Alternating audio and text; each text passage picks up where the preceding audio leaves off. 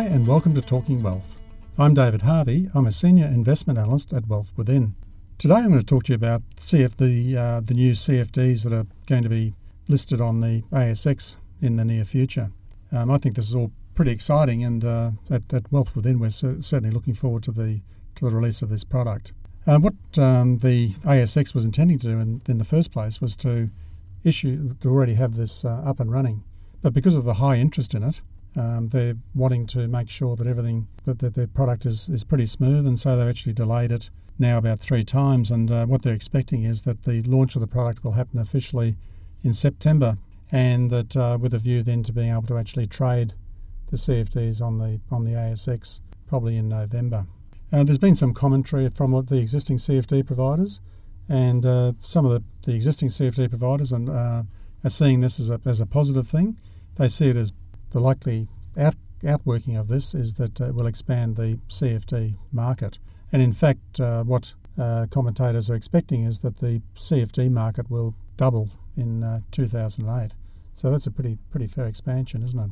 But at this stage, even though they've worked out the mechanics of how they're going to go about listing the CFDs on the ASX, the cost of this new product is not as yet worked out.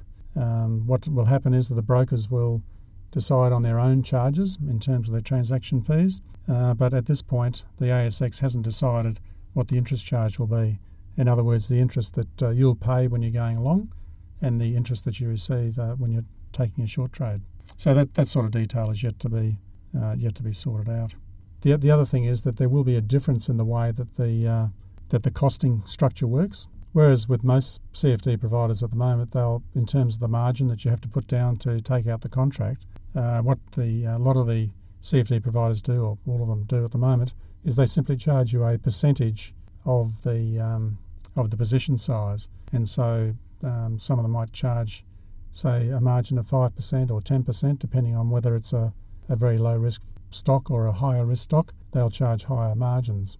Whereas with the ASX, what they're intending to do is just simply to charge you a flat dollar amount up front as your margin. You put that down, and then if there's a radical change in the volatility of the stock, then they might seek to increase or reduce the margin.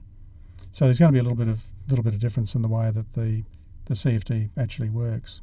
Some other commentators are saying that the CFD industry in general is really improved by having some of the good brands like Comsec and Macquarie Bank coming into the CFD arena. And that's all seen as being pretty positive and supportive of the overall CFD product offer. So I think that, that's right. The other thing that I guess one of the downside of the ASX listing in the first instance will be that their product offer or their range of stocks that they'll offer will be fairly limited, in other words, to the top 50. And there won't be as many indices for them to work off. But I guess this is the start of it, and hopefully that over time they'll introduce more and more stocks to compete, fully with existing CFD providers. But anyway, that's all I have for you there on the introduction of the CFDs, which will soon be on the ASX. Hope you have a great week. This is David Harvey signing off from Talking Wealth, and look forward to talking to you next time.